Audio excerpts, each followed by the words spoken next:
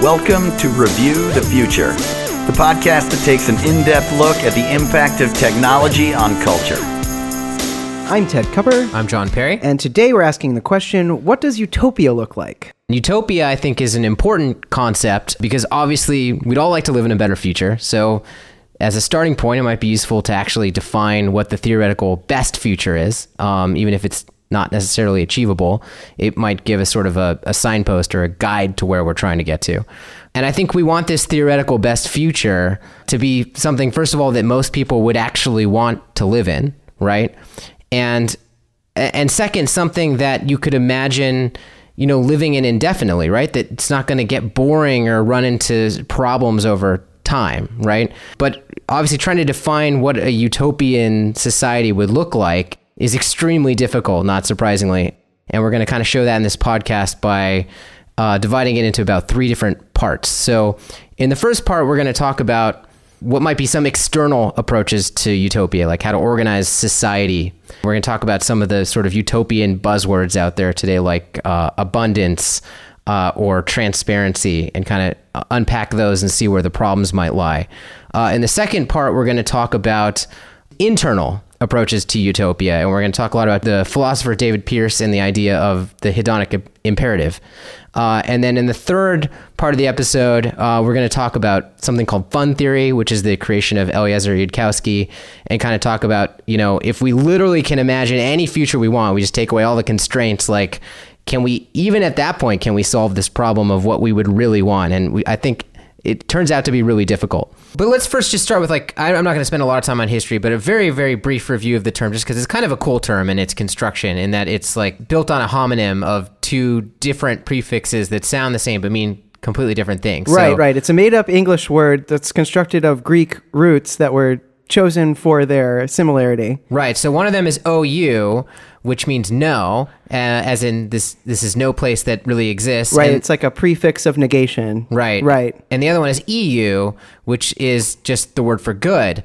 So it's a good place. So simultaneously, that word conveys that it's a good place to be, but it doesn't exist or U can't is a pretty exist. flexible prefix in Greek too, because it means good, but it also means true, which those concepts are not always exactly the same. It's got a lot of internal contradictions in the creation of the word, which of course it's this far off place we're trying to imagine, but it's very difficult. Right. Oh, the other part of the word, if it's not obvious, means place. Utopia, yes. But yeah, I mean, so Thomas More, who conceived of the term, I think was tickled by the idea that it was both no place and a good or true place at the same time. And that's sort of where the word utopia comes from. So I'm just going to start in the beginning where I think most people have traditionally started, which is with external approaches to creating a utopia. I think a lot of people ask the question, well, what does this utopian society look like? What are their social structures? How does their government work, right? There's a tradition of socialist utopias that people have put forward that are some of the earliest versions of this. Right. Almost all these external approaches can be problematized pretty easily, right? So I'm just going to start with the one that I think I see the most in futurist circles out there on the internet, which is this whole abundance idea. It's a combination of a surplus of resources, right? So there's no need to fight over them, along with diminishing returns in terms of human needs. We're just sort of getting to a point where we're diminishing human needs and abundant products creates a type of utopian scenario where the price of everything goes down and down and the quality of everything goes up and up. I've seen it assumed by some people in the community that therefore that leads to a completely post-scarcity world where why would there ever be war or dissatisfaction or suffering ever again if that's the direction that we're going?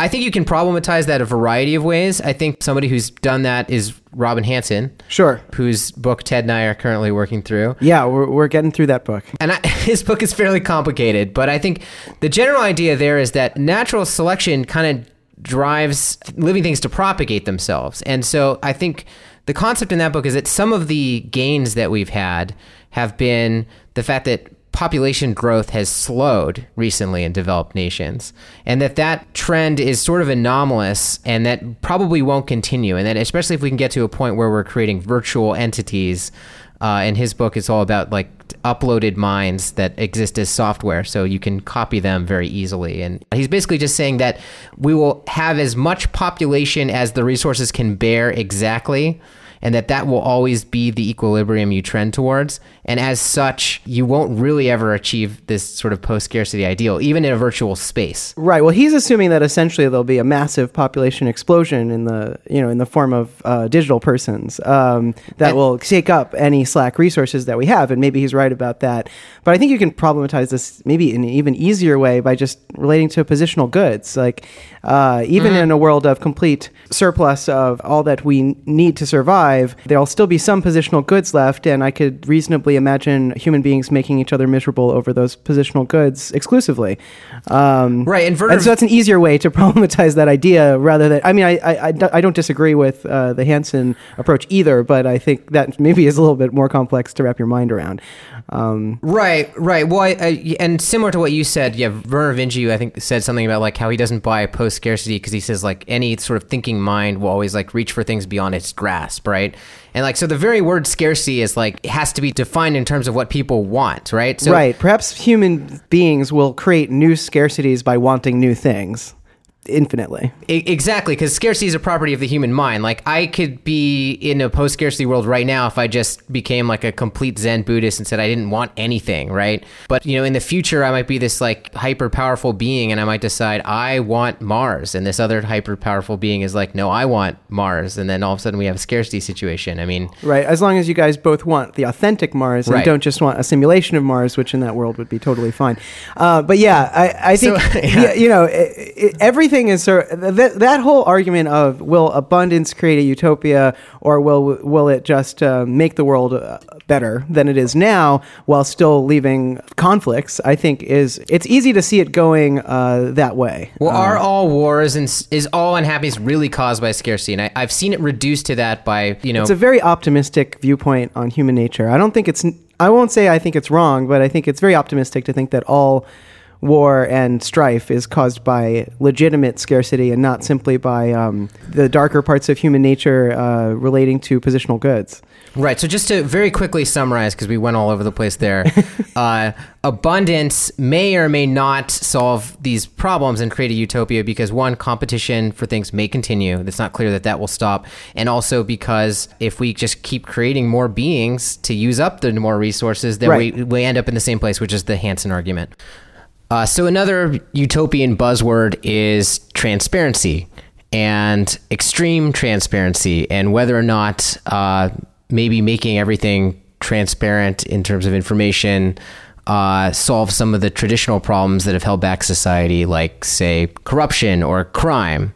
The idea being that if we didn't really have any privacy and everybody sort of could see everybody else's business, that we could prevent, some of the biggest offenses, and not just those offenses that are committed by citizens, but also those that are committed by people in power. Right. With everyone being surveilled and all that information being available to everyone else, you might be able to reduce corruption and backroom dealing and secrecy to the point where those kinds of things are no longer problems in society. But it's not clear that would create a utopia on its own. It's not clear that would create a utopia on its own, and it's not clear that everybody would get on board with that. So we tend to think that we're headed in that direction. Generally speaking, there's going to be more surveillance, right? There's going to be more transparency just because of the difficulty of containing these technologies. Yes, but it's not going to happen completely. It's not without friction. Without friction and without distribution differences. Some people are going to have more access to information than others, just by the nature of the way these things roll out. And also culturally, people really don't like this idea. I mean, True. People are really upset about their privacy going away. Certainly in the West right now, that's definitely true. Now, I this would be a topic for another podcast. I think maybe there's, that's just a cultural thing that can evolve and change to where everybody's okay with knowing everybody else's business. But it's not clear that we're going to get there just because the cultural resistance might be so intense. So at least if you're trying to put forward an idea of utopia that you're trying to get people on board with, you have a PR problem with this one. Right. Well, and because the most commonly known depiction of this idea is, of course, a famous dystopia. It's 1984. Well, but that is one way. So I think that's some of the cultural resistance, I think, is reflected by, or maybe is even caused by the well-known parable of, surveillance turns into power for the powerful, not for the everyman. Right. That concept. Right. Even though the distinction that advocates here are making is that we're not talking about one-way top-down surveillance. We're talking about surveillance or coveillance, right. where it spying, goes both ways, and where if anything, the average person's access to information about the official is greater than the official's access to information about the average person, because the officials are fewer and therefore more likely targets. And I think that's a possible outcome, and obviously that puts the lie to what Orwell was worried about. But I think that the enduring popularity of that story in our culture, I think, shows the anxiety that people have over, if this technology comes out, I don't think they trust that it will be used to their benefit. Right. And I think David Brin is one of the major people out there that's in support of this idea as being the only way forward, this coveillance, surveillance idea. Yeah. But I don't think it's necessarily gaining a lot of ground at the moment. We'll see. Right. Over time. I mean, again, I don't think that coveillance necessarily leads to utopia, but I do agree with Brin that we're going to have more surveillance either way, so it would be better if it were this coveillance type and not the top-down 1984 type. It's not a panacea necessarily, and obviously David Brin wouldn't argue that, but again, if you're taking a simple view here, you might argue that transparency, like abundance, could be some sort of cure-all that's going to just inevitably get us to utopia, and I think that's too simplistic of a view. Right. The next one is you sort of have these two goals that society has of democracy and meritocracy, right? And these tend to both be positives, right? But if you take them both to their logical extremes, it's hard to figure out how to integrate them. Like, what does that ideal future look like, right? Where you integrate those two concepts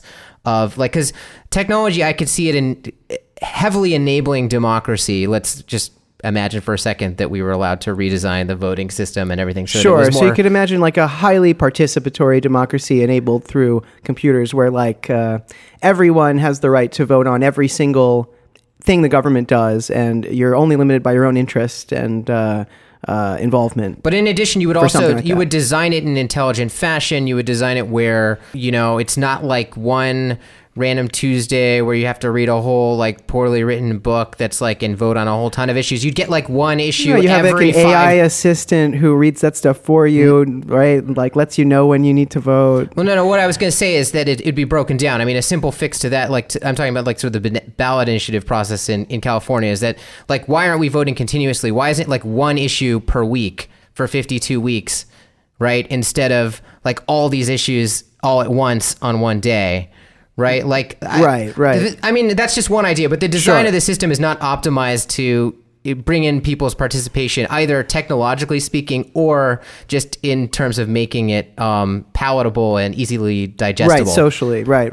Yeah. So anyways, you could really push that direction, and you could get a really responsive, participatory democracy. But then I think, I don't know. I mean, some people hate on democracy. I mean, this is not actually like, I guess democracy, when you say the term, everybody's on board. But when you actually talk about that reality, people go, oh, but you can't let the people decide everything. Imagine how awful that would be. Well, yeah, I think people are stupid. They're sheep. They don't know what's going on, People right? don't realize, I think, how hostile they are to the idea of democracy. I happen to really support this idea. I think the more democracy, the better. And there are definitely downsides to a democracy. Democratic governments tend to be slower, for example, less quick to move, more biased toward inaction.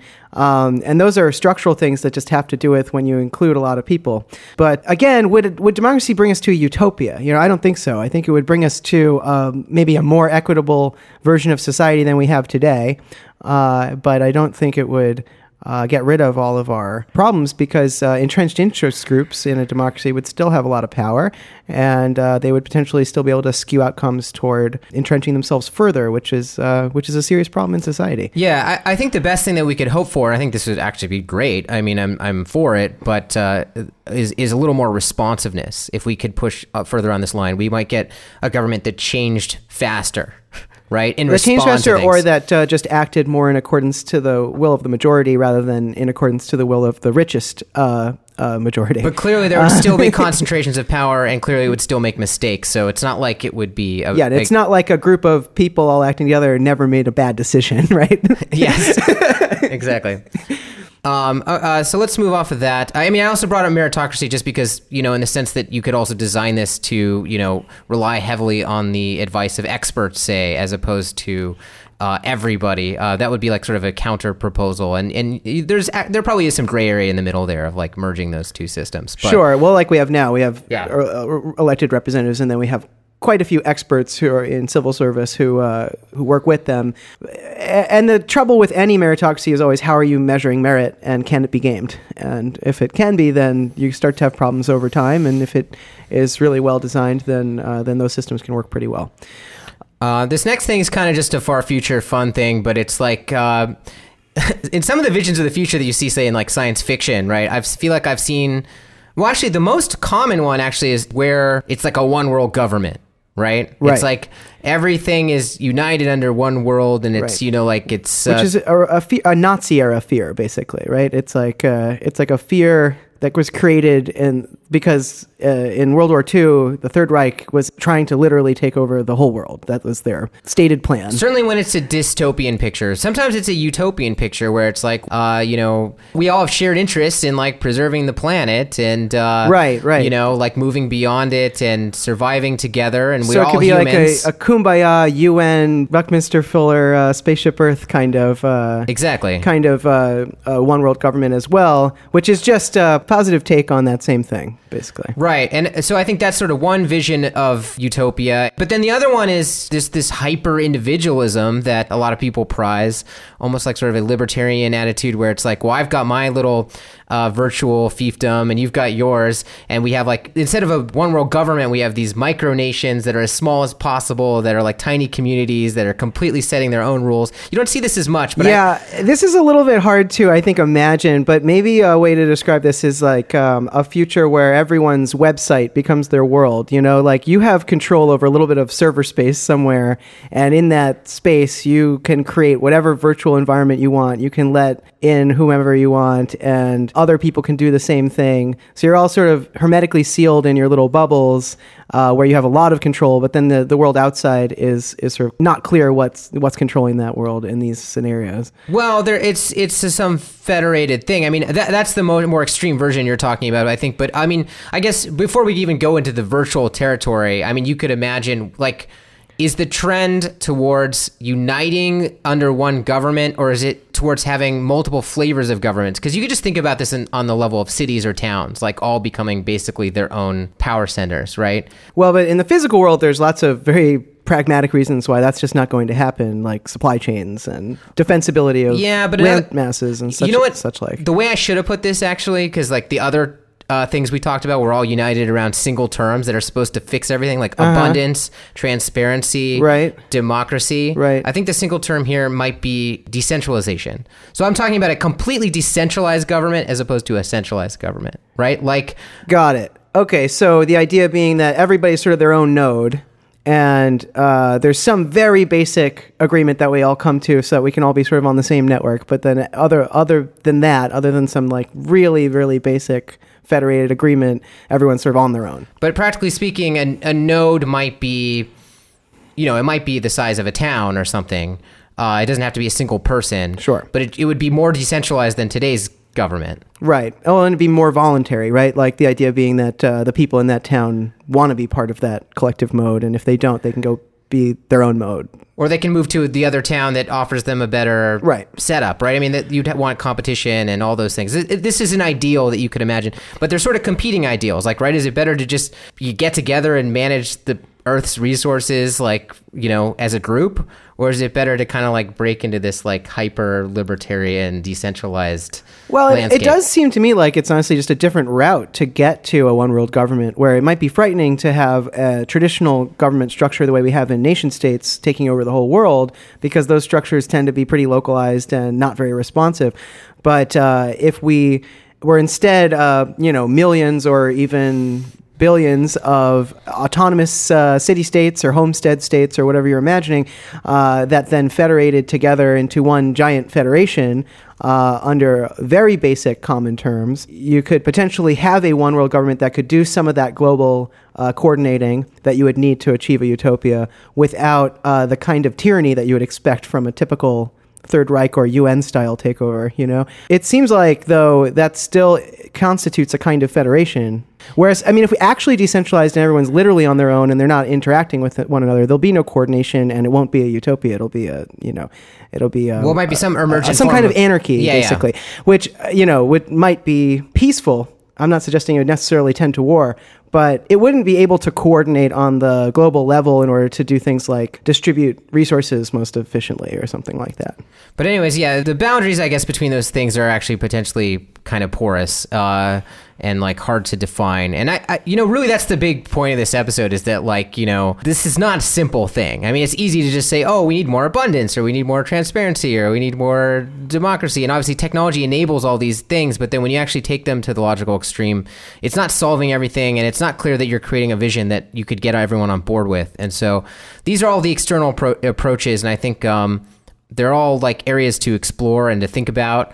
But I think definitely, like, I mean, I haven't seen a lot of work in terms of like really realistically explaining how some of this stuff would work, right? It just doesn't actually seem at this point with what we've discussed that it would be possible to design a perfect society using purely external approaches. You know, even if we were to eliminate material scarcity, maximize democracy and possibly decentralization as well, maximize transparency, I still think we'd end up having conflicts and problems and reasons for people to fight. Which segues very nicely to our next section, which is sort of taking a more internal approach. Someone I'm going to talk about a lot in this section of the podcast is David Pearce. He's a philosopher, author of something called the Hedonistic Imperative.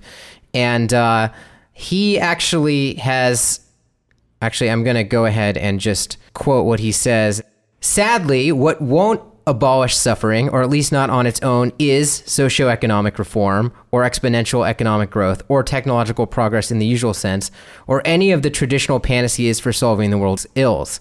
Improving the external environment is admirable and important, but such improvement can't recalibrate our hedonic treadmill above a genetically constrained ceiling. And then he goes on to talk about how, like, there's no real evidence that even with all of our technological progress that we've actually gotten any happier, right? I mean, so his direction is saying, well, we need to actually attack the root cause, which he would describe as suffering itself, which is, of course, a property of the human mind, not of the way that humans are organized governmentally, right? Or socially. This is something that Buddhists have known for a long time, right?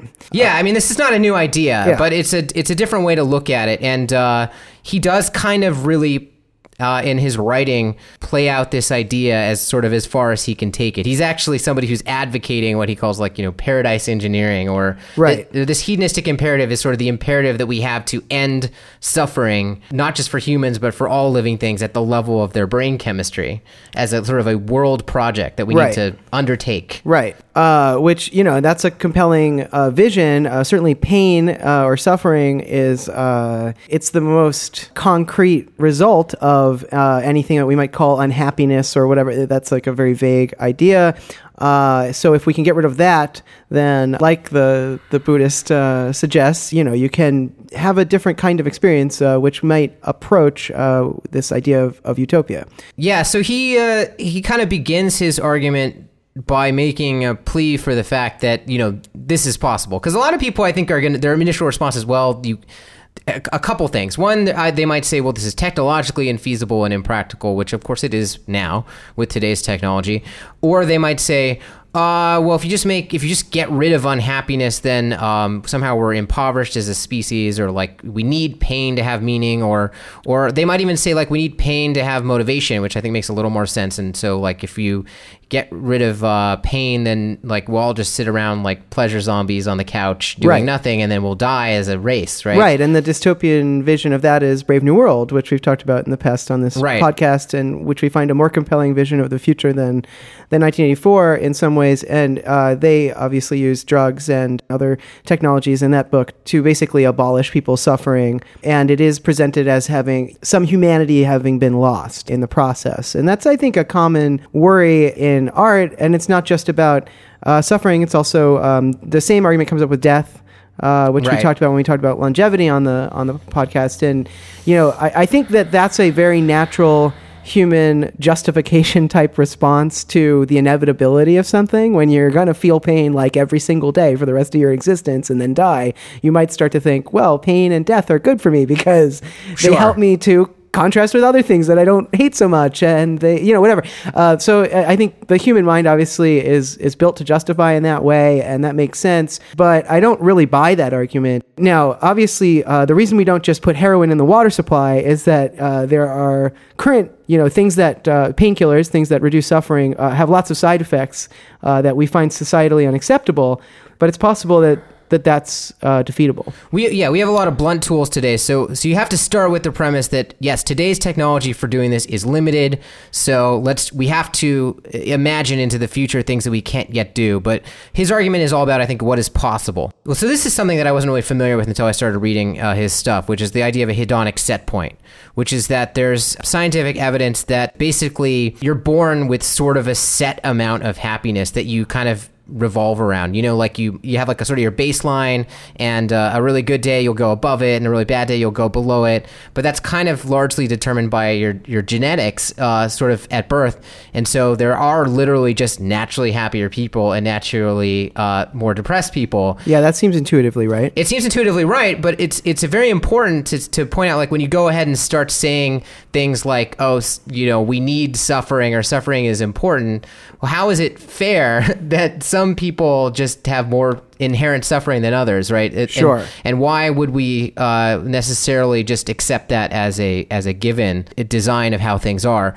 And I think the other issue that I alluded to earlier is like sort of the lack of motivation, right? Because pain does play an important role, right? I mean, there's a reason we have pain. It's a warning system. It's basically a huge signal to get out of the way, take your hand off the fire, whatever it is, right? Right. And again, you see that dramatized in these dystopian scenarios that we're talking about. One that we've mentioned before that's not Brave New World is David Foster Wallace's book, right? If in a Jest, where there's like people literally sit on the couch and watch this entertaining movie. Super compelling entertainment until they die. Yeah. Or a lot of people are familiar with the rats in I think it's like the Skinner box experiment. Right. That keeps pressing the lever. I forget the exact details, but like it doesn't do anything. It doesn't eat. It doesn't sleep. It just keeps releasing stimulating its brain until it just dies. But you see, the fact that you have people that are naturally happier, that are doing things in the world, there's these hyperthymic people that, they're not,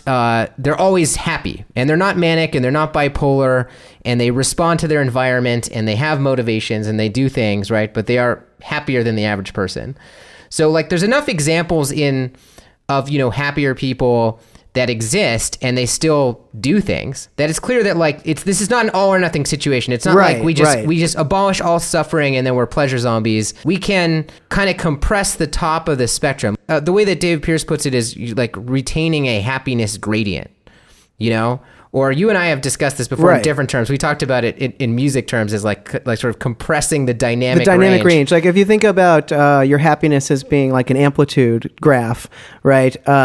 You could be, at the bottom of the graph, you're very depressed. At the top of the graph, you're as happy as you can get. You could potentially reduce the range of that graph, and then you'd still become unhappy at times. So you'd still have that negative signaling power, but you just never would become as unhappy as you did before.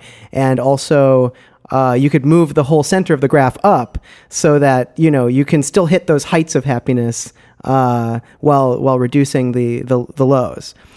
Right. So you still have that contrast that would say like, well, this is a comparatively worse day. I should be doing things differently in my life.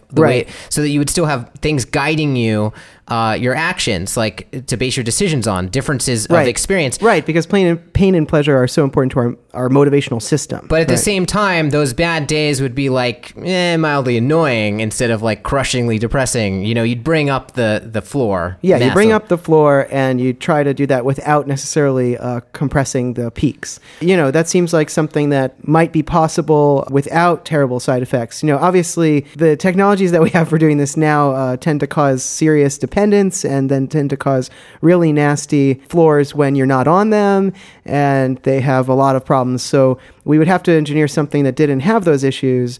But as we learn more and more about our own brain chemistry, it does become potentially feasible to go in there and actually flick the right switches and change the chemistry in the right way to just across the board improve people's happiness without without turning them into heroin addicts or the equivalent.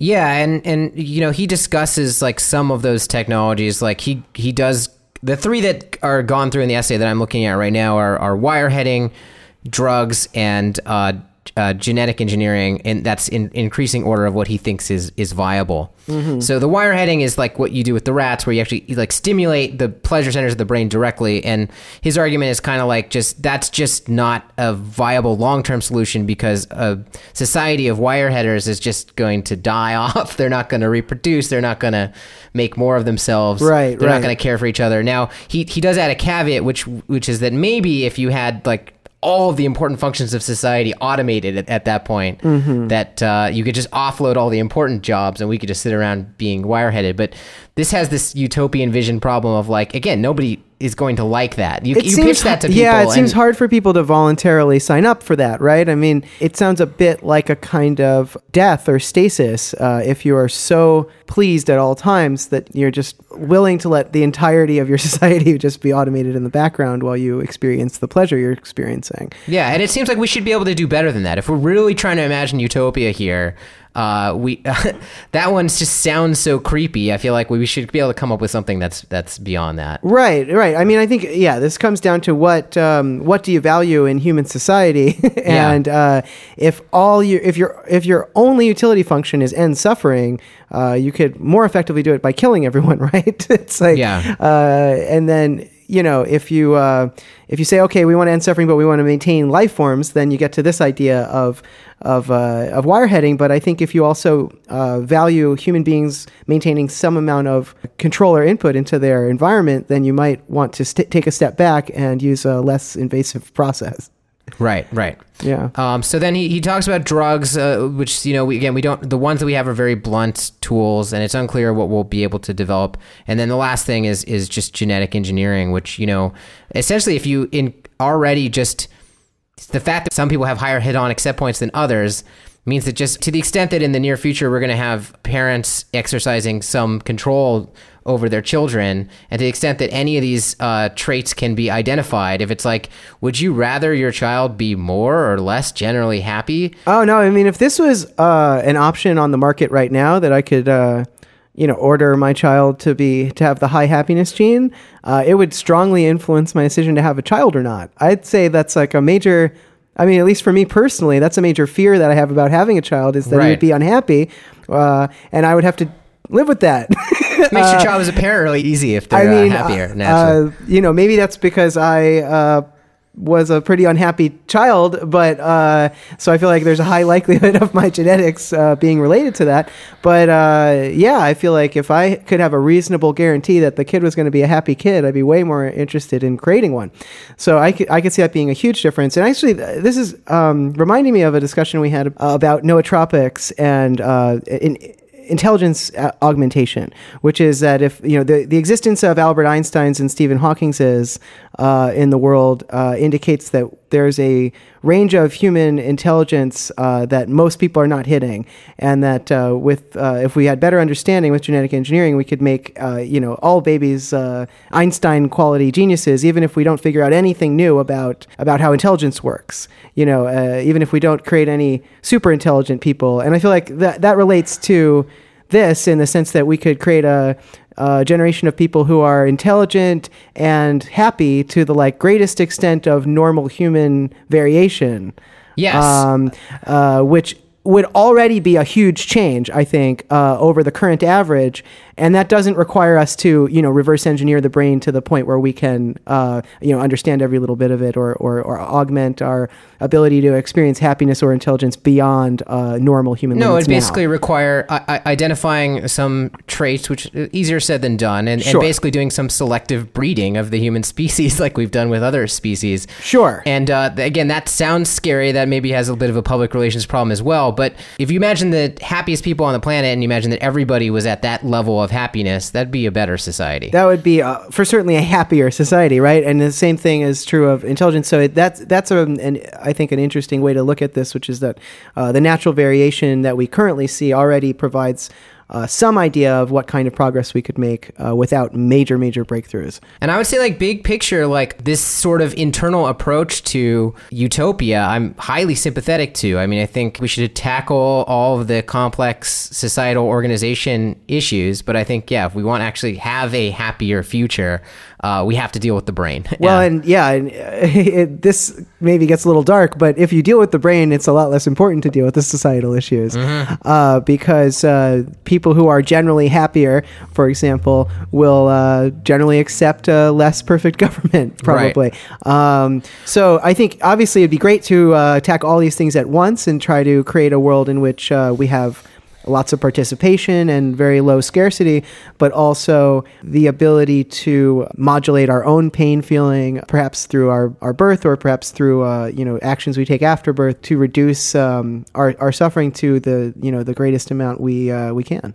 Which that kind of transitions into my next topic, which is that you're talking about, well, there might be an acceptable compromise where maybe society's not perfectly organized, but at least we're happier, and that would be pretty good. But I think, again, because the topic here is utopia, we should be trying to imagine... That's a better society, but it's not a perfect society. We should be trying to imagine the best thing, like, again, something that we would actually want to live in. And so, again, I realized that if I was hooked up to the pleasure machine as like a zombie, that version of me would give the double thumbs up sign and be like, doing great, past John. Like, right. Go ahead and just continue on the path you're on. Right. But like past John looking at future John hooked up to that machine is recoils in disgust. And so right. I think we should be able to try to come up with a future that is actually one that feels like, oh, that is what we really want, right? On the Less Wrong website, Eliezer Yudkowsky, who writes a ton about futurist and rationalist stuff, has like this fun theory sequence where he tries to, in like something like 31 articles, which I'm not going to go into all the details of, but it's interesting if you look it up, tries to define kind of what are some of the traits that you might want in an actual utopia. Well, this is such an interesting idea because it's trying to come up with, like a sort of formalized theory of what even is a utopia, which I don't think really exists. There's all these thought experiments and anecdotes and novels and such that people have created to explore the idea. But as we discussed, they have a lot of limitations. And it's really interesting to try to tackle the idea of what would an ideal combination of societies and minds look like that would constitute a perfect human society. Yeah, and I think that this is a discipline that more people should write about. I think if I have any sort of point to this podcast, it's that this is a hard topic. As I think we've said it earlier, human values are very fuzzy and hard to pin down. And but if we can define where we want to go, maybe we can go there. And so he talks about. I mean, some of these are fairly obvious, but again, they're obvious and yet they get left out of a lot of they're utopian obvious, but they're visions. Hard to include in utopian visions, right? Right. Yeah. So I've kind of, I've massively simplified because the actual original posts are fairly long and complicated, but like there's three that I've grouped together here, three traits: high challenge, complex novelty, and continuous improvement. So some of these are fairly explanatory, but life is more fun when it's not... when it's challenging, right? It's not, we don't always necessarily want everything to be easy, right? So you have to, but right, then difficult's not the same as painful. I think that's an important distinction to make, and we can eliminate pain without eliminating difficulty. I mean, the obvious example of this is games do this already, right? We talked about this in our game podcast. That one way of thinking about a game is that it's submitting yourself to unnecessary obstacles and then attempting to surmount them. Which a world that's utopian would have obstacles. They would possibly be unnecessary. They would definitely probably not kill you, but they would be obstacles that would feel real to you in order to provide you with that challenge. Right. We talked about the Bernard Suits definition of game, which is sort of taking on these like inefficiencies, right, for the purpose of fun. Like we talked about golf, like you could just drop the ball in the hole. It's like the worst way to try to get that ball into the hole. But you make it more challenging, and then all of a sudden it becomes a game, it becomes fun. So yeah, I mean, applying that idea broadly, I mean, do we want a future where we're just lounging around all day? Maybe not. I mean, that doesn't sound as fun as one where there's these well-designed challenges. Another thing that I just mentioned on that list was novelty. Newness, obviously, is some, and another one is improvement. Like we want to be getting better. And so like the reason I've grouped these all together is because they all kind of inherently get used up, right? I mean, that's the problem with them. Like, challenge is get beaten, and then you need a new challenge. Or novelty, you have that epiphany. You experience it, and then it's no longer novel. And then it's over. Or continuous improvement because of the hedonic treadmill, which I should define. I mentioned this earlier. This is the idea that the human brain always kind of resets its happiness level back to that average amount. So even if you win the lottery... Right. So imagine a gerbil on the treadmill. He can run really fast and get halfway up the treadmill, but then he's right back down in the average spot that he's normally in, and that's the same with your amount of happiness. Basically, is the idea that you might get happy, but then you'll quickly adjust to that level of happiness. It'll feel normal to you, and you will need more stimulation to feel happy again. Right. So because of the nature of challenges and the nature of novelty, and literally this nature of the brain itself, that it has this sort of like, even if you kind of tried to defeat that, I mean, all this kind of implies that you would need to have a perfect utopia future. It couldn't be static, right? Right. It would have to grow and change. It couldn't be like a milky white heaven. It would have to be a world that grows and changes, and some parts of it could be eliminated. It wouldn't necessarily have to expand indefinitely, but it would need to, they'd need to rebuild it the way they rebuild Disneyland every year. They have to take down something old and put up something new to create new novelty and new challenges and new room to improve. Right, because the people in the utopia would themselves be improving, right? They would be getting smarter as they mastered these challenges. They would know more. They would have experienced more things, right? And so the system has to keep feeding them new things. And so it's I think the way to summarize this overall is that a good utopia seems like it would have to be dynamic, and that is not how a lot of utopias are described. Right. Usually utopias, because it's easier to conceive of a static world, I think, than a dynamic world, they tend to choose a static place in time to depict their utopia. But yeah, we would almost certainly need our utopia to be highly flexible and constantly changing. Right. I don't know why I just suddenly had a vision of like the sort of the classic fairy tale ending, where the prince rescues the princess or whatever, and then they live happily ever after, and they just kind of like, elide over that point. And of course, many people have like played with the joke of like smash cut to 5 years later and they're screaming at each other in their kitchen or whatever. But like really like maybe the slaying of the dragon and the beating of that challenge, maybe it's like the actual fairy tale ending is that they just keep doing it over and over again, but there's like the dragon can't ever kill them. And right, like, well, each week they face a slightly smarter dragon who's a little bit harder to beat, but each week they also get better at defeating dragons. With their sword fighting skills go up, and obviously the princess would get the chance to rescue the prince, because I mean, come on, I mean, eventually it's just going to be boring for both of them to have it go the other way. So they're going to have to switch roles. We have to have some gender equality here too as well. And maybe we have a world where the dragon rescues the princess. There could be spatial equality as well. Actually, I'm going to use that as a jumping off point and go a little out of order, because another issue that Eliezer Yudkowsky brings up is that, so the dragon in that story, right? So we're imagining the dragon would be like another agent, right? So you just treated the dragon like it was an actual person. And this is a key question. If we're imagining these like virtual futures that are utopia for who, right? that are populated by these really great artificial intelligences that are helping us live out our fantasies and stuff, are these AIs that at that point crossing over into being like conscious? Are they persons? And if so, aren't we obligated, as per the same logic as the hedonic imperative, to like make sure that their lives are good too? Right. So I think there's a lot of utopian visions that just postulate, there's these AI beings everywhere, without trying to answer the question like, well, is it fun for the AIs? Well, maybe it's really fun for the dragon AI to get slain, It could be programmed that way. Maybe, maybe they're not conscious, but since we don't understand consciousness, it's a problem. It's like when we make something that smart, does it just naturally, by property of having that intelligence, sort of emergently become conscious, or are those things completely? Yeah, or are there principles by which we can design things to be conscious or not? That's something we haven't really proven one way or another yet, and that'll be interesting to experiment about as AI science gets better, because it's not even clear if you can ever truly know. You can only know whether the thing you've programmed insists it's conscious or not, right? Which is its own sort of strange thing.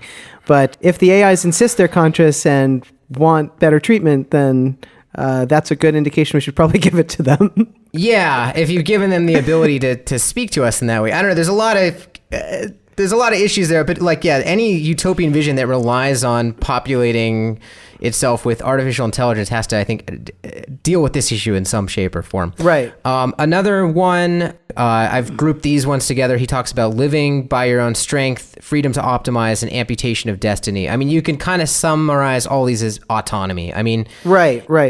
How How much control do you have over your own self and your own destiny? So it's easier to imagine a utopia with like a godlike AI that, coddles you and takes care of you, but you need some agency. I mean, I think the future that I want to live in is one where I have some control. And I think this sort of like goes from small to big. So on a small level, like living by your own strength, I think what he's talking about there is that like, society now is really has to be built around specialization sort of in the modern world, right? You can't really none of us actually live by our own strength in the sense that like we don't have the requisite skills to take care of ourselves on our own. Right. Plus the resources that would be necessary to have everyone do that are not available.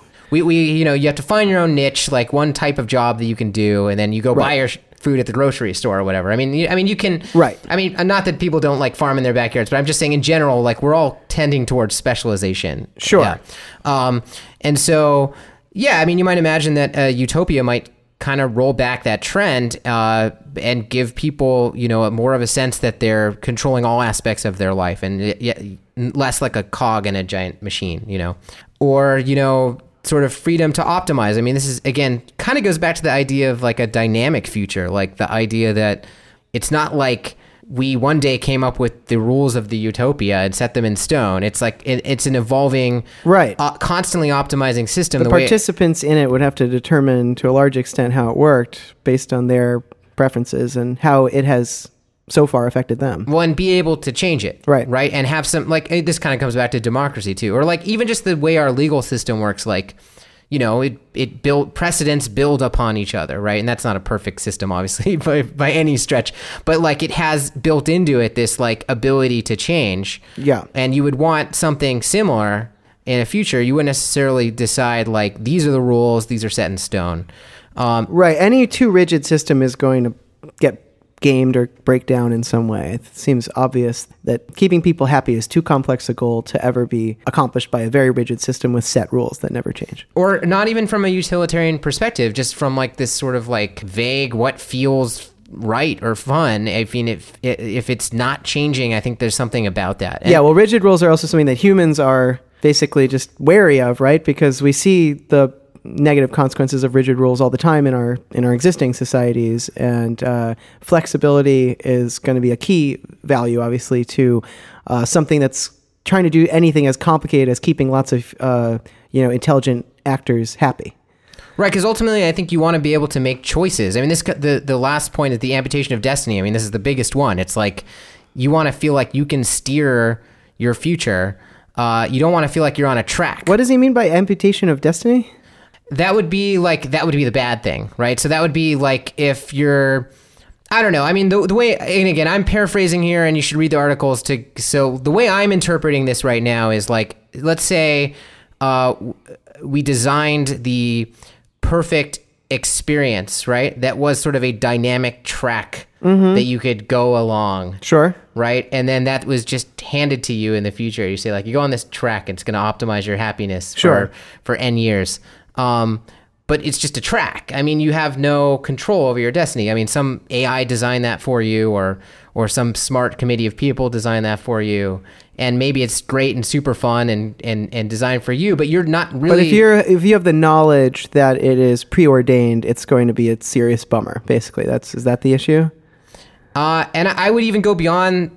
Like, again, if we're sitting here trying to imagine the best of all possible worlds, you don't want to. Yes, you could argue maybe you're just tricked into thinking that you have choices. We've talked about before. Well, I mean, we live in a deterministic universe. There's a possibility we're all tricked about. Yeah, I don't want to get into free will because that's going to be bad. I mean, obviously that's a big question, and it's not like a solved question. I'm actually not a believer in that type of destiny, but my point is just that it's not totally certain in our current world that we have control over our destiny. Apparent control seems to be good enough for us. So it seems to me that if you had a certain amount of apparent control over your destiny, you'd probably accept that and be fine with it, even if in fact you were running a track. True, but again, acceptance, like I would accept once I was on it, the pleasure machine and just being hooked up to it and being blissed out forever. But like... Right. That it just seems like less of a difference from today, where our destinies are so overdetermined. Not that we have no control over them, but that there's so many factors. But yeah, I get that it's not an ideal... I mean, if we're holding ourselves to the high standard of something that appears totally uncreepy to our present day selves and would also solve these problems of suffering, then yeah, that does move into creepy territory for sure. Although I find it less creepy than say wireheading. Yes, I would say on the spectrum it's less bad. Let's see, we'll talk about like two more big sort of concepts before I move off of this. So two I'm going to group together are harmful options and devil's offers. So these are actually distinct, but they have some overlap. So harmful options, honestly, it's the flip side of that same coin. It's like if amputation of destiny is like I have no choices, this is like I have too many choices. Because again... Oh, so you're saying harmful options in the sense that it's like there's so many choices that it becomes paralyzing? Well, because one version of, not paralyzing, but just makes you on the whole less happy. I mean, like one version of utopia, if you imagine the super abundant virtual world that we're living in or something, is that you can do whatever you want. Right. And is that because people are constantly... forgoing options, and because of the... Right, that could make your grasses greener effect just like so overwhelming that it could undo a lot of good. It's like loss aversion. It's like if every time you make a choice, there's a million other choices that you didn't take that could have been better. Right. That may, not make you as happy as you could be. Right. So devil's offers is more like... if you're in this better designed utopia, but then there's still this like temptation to the side here that's like, oh, you could just like walk into the infinite bliss portal. Right. Then how are you going to resist that? It's going to be hard. Like, so if this utopia like constantly has these like sort of devils popping up, or like they're not literally devils, but it has these like options that are available to you where you can kind of like shoot yourself in the foot, basically, then that's not necessarily a utopia you want, because that's... Right. Well, that's an interesting argument about this idea of how much choice should you have, right? So you want to be able to make choices that affect your life, and you want those choices to have enough consequence that you feel like they're meaningful. But you don't necessarily want in a utopia to have choices that you can make that would lead you either to wireheading or lead you to death, let's say. You don't want to be able to lock yourself out of the system. You don't want to be able to lock yourself out of the system, and you don't want to be able to choose so wrongly that you can't get back. Right. To where you were. So that's you want to make some limit on people's choices so that they can't take these Faustian bargains. Right. So, I mean, that's a huge balancing act, and that's just one complicated dimension that I think shows how difficult this issue is. The last thing I'm going to talk about is sort of more some of the social issues that are brought up in this fun theory sequence. I'm not super familiar with Robin Dunbar, but apparently he argued that the maximum human group size is around 150, but like a typical band would be... Are you more familiar with this name? No, just in passing, I didn't even know his name, but I know what you're talking about. This is like a social science sort of thing where they basically talk about like how many people you can sort of maintain as like friends or associates in your mind, right? Like sort of that you can keep as a good enough mental model of them that you sort of know who they are. Yeah, I mean, this intuitively seems right. So let's honestly just, since I haven't read his stuff, we'll just move it into more general territory, which is that the basic idea, I think, is just that, there's probably some optimal number of people to know. And it's not the like, when you live in a major city and you know like thousands upon thousands of people, or you live in a world of 6 billion people, that may not be the optimal design. Like 6 billion people, like that you have to like kind of... 6 billion people is a lot for one brain to sort through at its current ability level, yeah. Right. Now, I mean, maybe you want a size that preserves some anonymity and you want like some fluidity of people coming in and out. But I mean... I don't know. I think what are people happiest with? And the size of a society is different from the size of your associate group, right? Like you could have a society that's considerably larger than people it contains many people you don't know.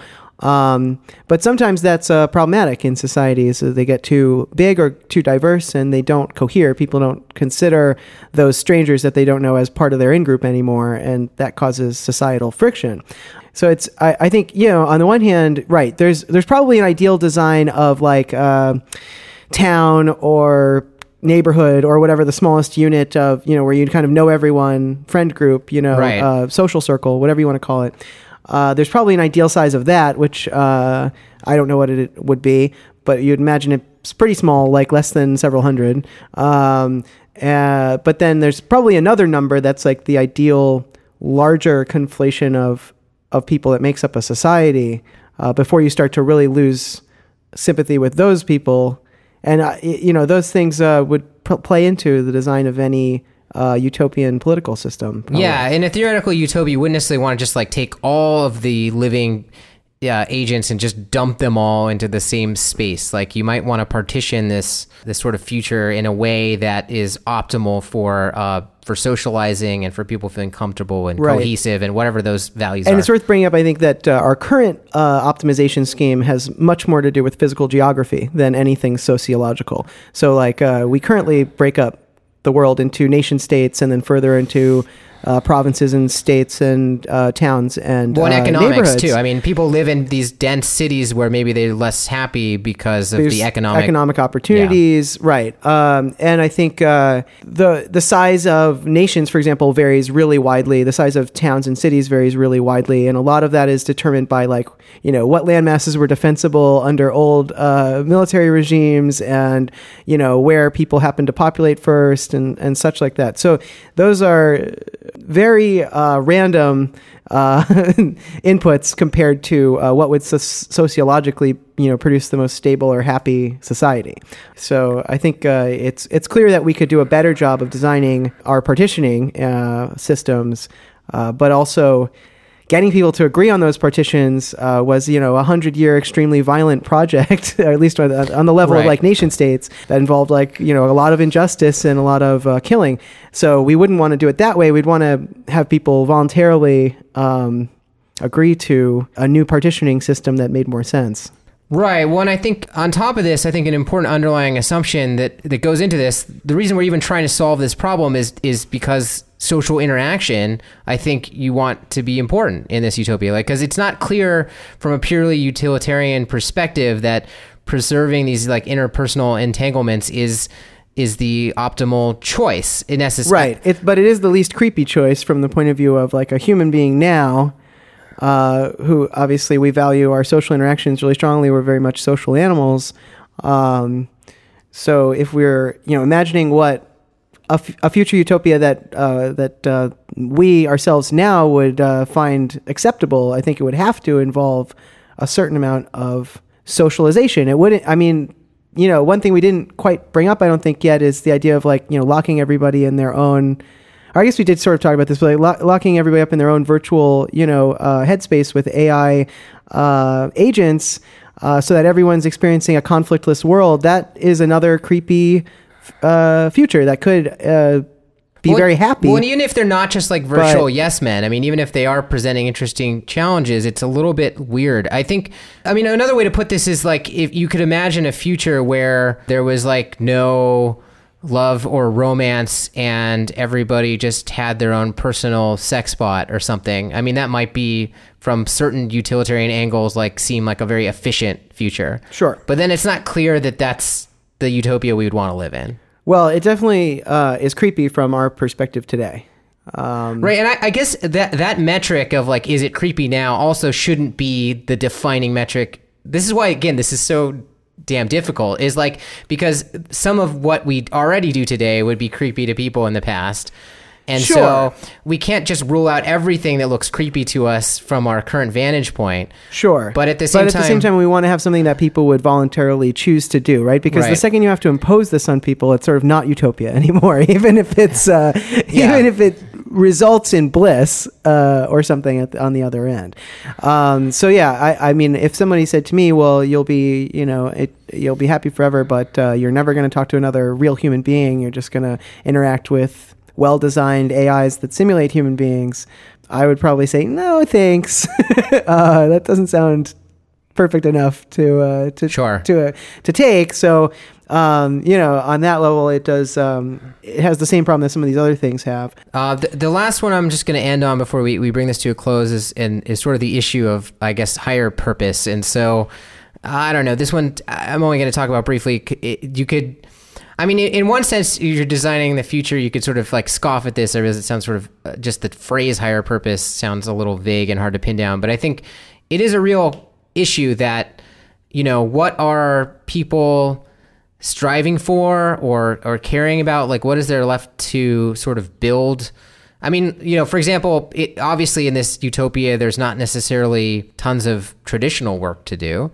We've obviously talked a lot about that on the podcast. And maybe there's not work in terms of helping people left to do, which is another thing you can build your life around, because maybe everybody's doing okay in this utopia. Sure. So then what do you turn to? I mean, some ideas could be continuous pursuit of knowledge, right? Could be like a higher purpose that people in a society could pursue, until they've mastered all that there is to know in the universe. Or, a higher purpose might be some kind of version of aesthetics, but it's not really clear what that would be, and to the extent that people may want that in their future. Sure. And since this is a dynamic and growing society that we're imagining, I think there'd also be a purpose of expansion and continued survival, which may not be a matter of scarcities, finding food or something. It may be a matter of, mastering space travel and figuring out how to safely transport bodies or computers across the expanse of space or something along those lines, which could still be a project that would be undertaken in a utopia. Right. I mean, until you actually because the universe still threatens to kill us at a certain point. Right. At a certain point, you suffuse the entire universe with, computronium and you stop it from expanding through your, advanced knowledge of and then what, Ted? Of quantum and then what? mechanics. At that point, you'd have to come up with something new to worry about. But I'm confident that that's far enough off that we can think of something in the meantime. I feel like "and then what" is just kind of sums up everything they were talking. It's like so you solve Sure. Yeah. I mean, and I think coming to a place which is the ideal human society is not the endpoint of the universe. So we can imagine things beyond a utopian society. But I think for humans as they are currently constructed, it's still an incredibly difficult thing just to imagine, well, what would be the ideal living environment for us, for those things. Okay, so this has been a fun one for me, at least. Hopefully you guys enjoyed it. We'll be back. Please leave us a comment. Tell us what your ideal society would look like or wouldn't look like. And we'll see you next week. Thanks for listening.